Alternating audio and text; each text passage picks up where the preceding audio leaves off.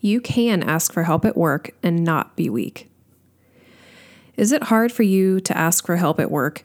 Every one of us will encounter a problem at work that leaves us needing help from others, but our desire to be independent and seen as competent often outweighs the logical but often uncomfortable step of simply asking someone on our team for help. Accountant and author Courtney Watson talks through how she learned to leave behind the idea that independence equals strength and shares 4 questions everyone should ask themselves when something has us stumped. When you think about asking for help, which memory comes to mind first? Let me say that I was once the young woman who held on to her independence with a white-knuckle grip because I believed that my freedom was rooted in it. I believed my ability to do everything asked of me without needing help was like a badge of honor and evidence of a life that was well put together. There are still moments where this pride swells within me and I buy into the "you can do it all on your own" lifestyle. But now I recognize the truth of the matter. This constant striving to maintain independence and trying to do everything on your own and telling people that everything is fine, it's just all really exhausting. 3 years ago this month, I began a post-surgery recovery that involved me needing help to do literally everything. For more than 2 months, I moved back into my parents' house and resigned myself to needing help with everything, from laying down at night to putting socks on my feet when they were cold. In this period of time, every shred of my independence was lost. It was a humbling thing for a young woman who had just begun a life on her own, because as my body was healing, my heart was being broken of its deeply rooted false belief that prevented asking for help. With every morning I needed assistance getting out of bed, every day that I couldn't drive myself to wherever I wanted to go, and every night my parents couldn't sleep through the night because of something I needed, I felt more and more broken. And yet it was in the broken places that my heart began to feel lighter as the shattered space gave way to healing and truth. It was here I began to learn the truth of God's kindness towards us. When it comes to needing or asking for help, God's kindness can come in the form of our family living out the example of how to serve those who need a helping hand. His kindness can come in the form of the church standing strong around us as we find ourselves shaking in our circumstances. His kindness is evidenced in humankind. When we find ourselves in need of help, we are entering into a sacred place where God's kindness is revealed to us anew. This space where our dependence is highlighted is also where we find the freedom that comes in relying on the Lord and the people He intentionally placed in our lives. It is no longer all up to us. Do you think women in the workforce feel as though they're able to ask for help at work? Is there a stigma in the workplace around needing help and asking for it? I think it's important to define what kind of help we're talking about. If we are asking for task-based help that directly relates to our job, I believe it's generally acceptable. Asking for help with a specific task shows evidence of our desire to do our job well and of our curiosity that leads to innovation, highly valued in a healthy workplace. I think the issue here relates to what questions we should ask ourselves and what questions we should voice to another team member. Sometimes we're tempted to ask someone else for help because we just don't have the energy to figure it out ourselves, or we're just being lazy that day. Let's be honest, we have all been there. Those situations aside, when we truly cannot answer the question ourselves, I think it's helpful to ask the following questions. Is it Googleable? Is it a question for a peer or a supervisor? Is it something I can ask with a possible solution already crafted?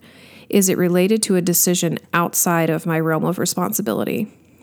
By running through these questions, I am then able to confidently ask the questions, knowing I truly need the help. When it comes to our workload as a whole, I believe there is a stigma telling us that asking for help in bearing the load is a sign of weakness. For those who have believed this, let me say very clearly that the false belief that asking for help is weakness is keeping us from the freedom God desires to give. When we step into the places we are called, we have the strength of the Holy Spirit flowing within us. We are worthy of the work because God has gifted it to us, but that doesn't mean we have to bear it alone.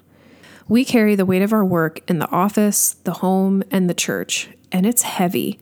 When the projects spill over into the weekend and we feel like we're drowning in to-dos, asking for help is not a sign of weakness, but is a testament to the powerful ability of being self-aware.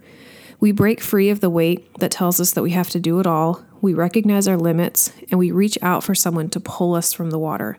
There may be a stigma of this is just another woman who can't keep up, but we are women of God and workers for God, and in Him there is no shame. How have you learned to be honest about when you need help, both at work and in your personal life? If you were to ask my boss, I'm confident he would agree when I say I am the queen of questions. If I can ask a question at the beginning and minimize the chances of having to fix something at the end because I didn't ask for clarity, then ultimately I'm saving both my team and myself time. However, being the queen of questions means you learn the importance of when to ask the question. This is something I honestly learned through trial and error.